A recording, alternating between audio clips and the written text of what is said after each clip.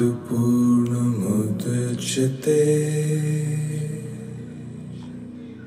पूर्णस्य पूर्णमादाय पूर्णमेवावशिष्यते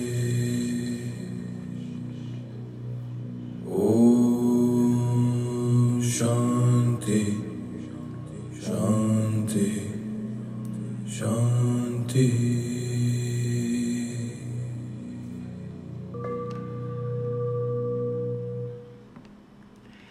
Good evening, my loves. So, yesterday was August the 8th.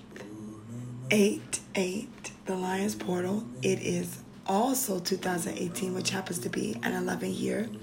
So it's lots of high vibrational frequencies going on out there in the world. And I decided to absolutely revel in all of that energy coming down onto the earth yesterday. And it was a true awakening moment to really be able to pinpoint in my mind what I was doing on August the 8th last year during Lionsgate Portal. And seeing the growth and the progression and seeing the manifestations that have come through the time from one time period to another. The things that I said that set in motion. Man, it's a beautiful thing. And I remember distinctly there was an eclipse at the beginning of August, and then we had the solar eclipse at the end of August. So, funny thing is, on the 11th, we are having an eclipse with our new moon, and it is going to round out a trifecta of eclipses that have happened from one new moon to the full moon to the new moon, all within 29 days of each other. So to me, there's a power in the number threes right now. Definitely. Definitely a power in that right now. Well, anywho, I opened up my book for a read yesterday, and the passage really just was not resonating with what was all going on yesterday. Or at least the title didn't, I'll say that. So I just really decided that I didn't want to do it. And I kind of stayed more focused in cultivating my manifestations that I'm working in. And my sister circle, we got together yesterday evening, and we did a guided meditation for kind of opening the Kundalini, really touching bases with that cerebellum chakra and that third eye chakra last night. That we had some really amazing moments of awareness in the circle last night, that it was uncanny what we really all experienced last night. First, starting with the meditation, which one of my sister friends is not familiar with the chakras at all. She's just being introduced to these things and really hadn't been introduced to anything before last night. Came to the circle, and we, in the meditation, ended up seeing a black and white serpent that the white light that we guided into our cerebellum chakra is imploded into a prism of colors. And when I tell y'all that she has no knowledge of chakras or chakra colors or the serpent representing the Kundalini or any of these things, I was really blown. And even the colors that she's seen in the meditation being black and white, for the colors of the spiral that she was seeing was really just mind-boggling. One of my other sister friends seen purple and red on what appeared to look like a dragon's tail. But upon pulling up a picture of the Kundalini rising, it almost appeared to be that. And one of the uncanny things that happened is the synchronicity at the table. It was almost like puzzle pieces being put together. And it was really like finding a tribe, you know, where everybody's really fitting together, you know. I'm not a tarot card reader, and I don't really read cards. It's not my forte, and it's not my kind of thing that I do. But a month or so passed. In the past, like, a month or so ago, I went into the metaphysical store here, and there was a Reiki deck. And it's really nothing but something that just identifies with Reiki. So I picked up the deck, and it was the only deck there. And I brought it home. I did a shuffle on myself. And look, it got 22 cards, 9 seed cards, and 12, what are they called? The transformation cards. So, anywho, it has these seed cards and transformation cards. And I came home and I did a little shuffle, and I pulled some cards out, and I didn't get it. I mean, I honestly even searched the internet to see if anybody had put any deeper, profound writings on it besides what was in the little pamphlet that came with them. So I was like lightweight disappointed. So, they sat in my room scattered around on the floor for I can't even tell you how long. And I would look at them and really be feeling some way about them. Like, I should just throw them in the trash. This ain't even my thing. And yesterday I felt compelled when I was packing my box and bag of things to take over for the sister circle for us to do this ritual for the Lionsgate. I felt compelled to bring the cards with me. Now, I brought the cards and we did read. And in the read, there was 2 sisters that pulled, and the cards were shuffled. Let me tell you, the cards were shuffled by their own hands, doing their own thing.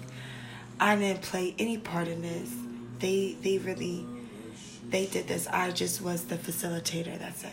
I just brought this stuff and was like, hey, let's channel some energy and let's do some things.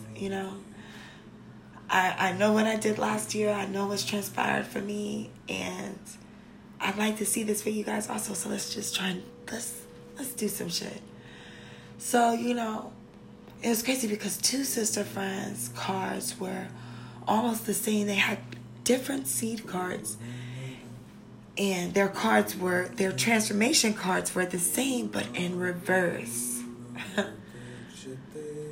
And before one of the sister friends pulled for them to see that the cards were almost identical, she had said to her, I feel almost as if we're living in very similar situations. And I immediately thought, they finna pull the same cards.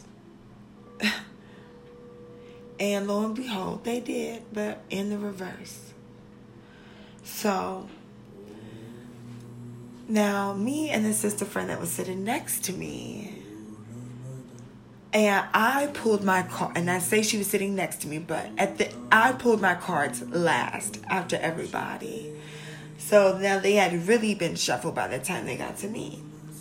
Me and her had similar cards, just one different card in our transformational cards. And at that moment, I was feeling like, man, this is really like a puzzle kind of being put together, that we would all be sitting at this table, being able to identify with each other. And I mean, the profound awakening that happened within ourselves with seeing these physical forms of the Source speaking to us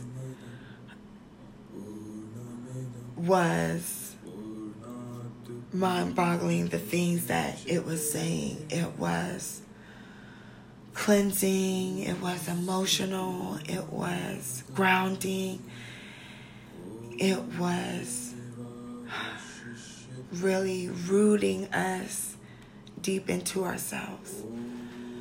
And I am and will forever be grateful and thankful for this experience that I got to have yesterday with this circle of women. I'm truly, truly thankful for it. So, I'm not going to do a meditation lead in this evening for our read, because I got a little personal with you guys before I got into our daily read. And I had to read this tonight because it is way too on point to not be read today. Now, in the future, it may not be August the 9th when you listen to this, but you may have been experiencing some kind of synchronicity that you need to pay attention to. Hence why you might have been drawn to this particular podcast.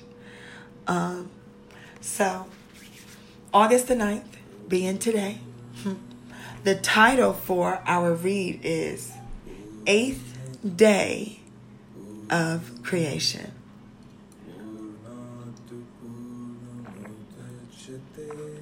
Honoring our personal gifts.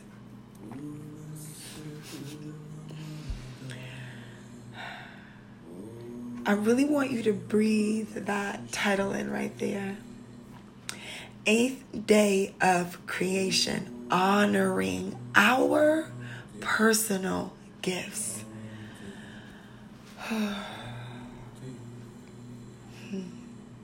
Beautiful title already. The quote is, explore daily the will of God. Carl Jung. Martin Buber, the great Jewish philosopher, told a story about a Hasidic or enlightened master named Rabbi Zuseya, who often pondered whether he was living an authentic life. If they asked me in the next world, why were you not Moses? I will know the answer. But if they ask me, why are you not Zuseya? I will have nothing to say. How well we'll hold up our end of this revealing conversation is what begins to interest us now. As the fourth simple abundance principle, harmony, starts to stir within our souls. Discerning our personal gifts is essential if we are to experience harmony in our lives. Because our gifts carry us out into the world and make us participants in life. The uncovering of them is one of the most important tasks confronting any one of us. Elizabeth O'Connor writes in The 8th Day of Creation, Gifts and Creativity. When we walk about being true to ourselves, being the persons we are intended to be, we are talking about gifts. We cannot be ourselves unless we are true to our gifts. I want to pause right there. Me and my sister friend over here have been watching World of Dance, and I love it. Oh, I love watching these dancers with a passion deep in me, because you can feel the passion from them. It's radiating off of them. And the ones that are really passionate, in tune with that passion, with a higher source, providing that passion, providing that to them. Those ones that are in tune with that, attuned with that. When I watch them on World of Dance, in their dancing, it evokes emotion out of you. You almost see them staying in the air a little bit longer than the others. Almost like they're levitating. I was making jokes over here about them being ninja, jujitsu, geisha warriors, all kinds of stuff, because what I was seeing was real deep-seated, rooted, grounded passion in these individuals. Whether they were a part of a team or just a person, like an individual dancer that danced by themselves. Even in the team or the group, you would see each individual evoking that passion. It has been really leaving me in a space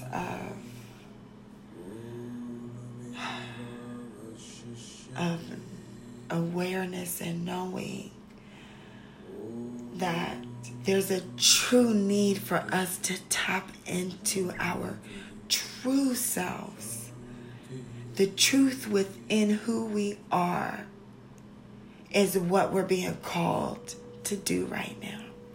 Hey, and some of y'all might not be getting that calling. Like I said, some of this ain't for everybody. Yo, but the ones that are, yo,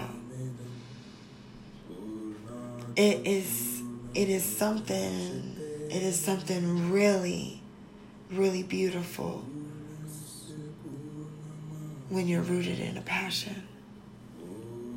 You know, in honoring your personal gift, when you're true to that gift. So I'm going to pick up where we left off. So, however, it's difficult to be true to our gifts if we don't know what they are. This is why I suggest mindfulness, meditation, and movement. It taps you into the core, energizing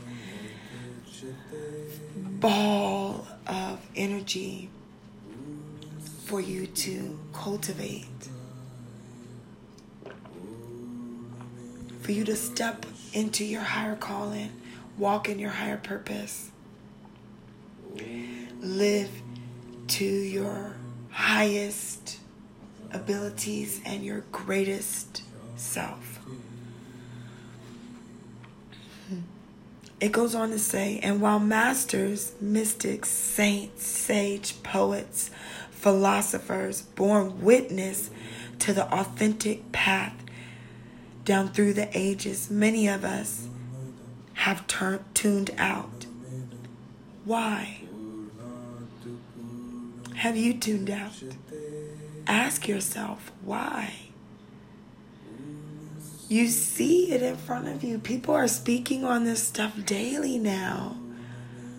Why have you tuned it out? Why are you not wanting to tune in? Well, the book says that she believes that it's because the lesson of authenticity is often prefaced with the four most terrifying words known to human race: the will of God. That made me feel emotional saying that. Divine will is frequently associated with suffering. So, it's no wonder many of us choose, consciously or not, to slip into a spiritual abyss of unknowing. Trust God? Been there, done that. Thanks, but no. Prefer not to go it alone. Or prefer to go it alone. Really. But even in the black hole of doubt, we want to believe that a force greater than our own power, our own understanding is with us. And it is. It so is. Me and my sister circle experienced that last night for real. The force is with your authentic self. And this is funny, as Obi-Wan Kenobi tells Luke Skywalker in Star Wars, the force is an energy field created by all living things. It surrounds us. It penetrates us. It binds galaxies together. The force binds your dreams and desires with your personal gifts so they can find outward expression. Follow your feelings. Trust your feelings. The Jedi Knight urges us all. Because it is within the force that we live and move and have our being. The force is love. Love wants, wishes, and wills nothing less than your unconditional happiness, harmony, and wholeness. Commit to discovering, acknowledging, appreciating, owning, and honoring your personal gifts. Commit to it right here, right now. Now I need you to take a deep breath on that. And exhale all of that out. All of that out.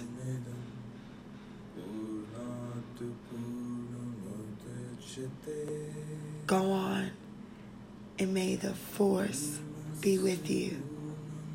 Until we meet again. Peace, love, and coconut oil hair grease. Holla.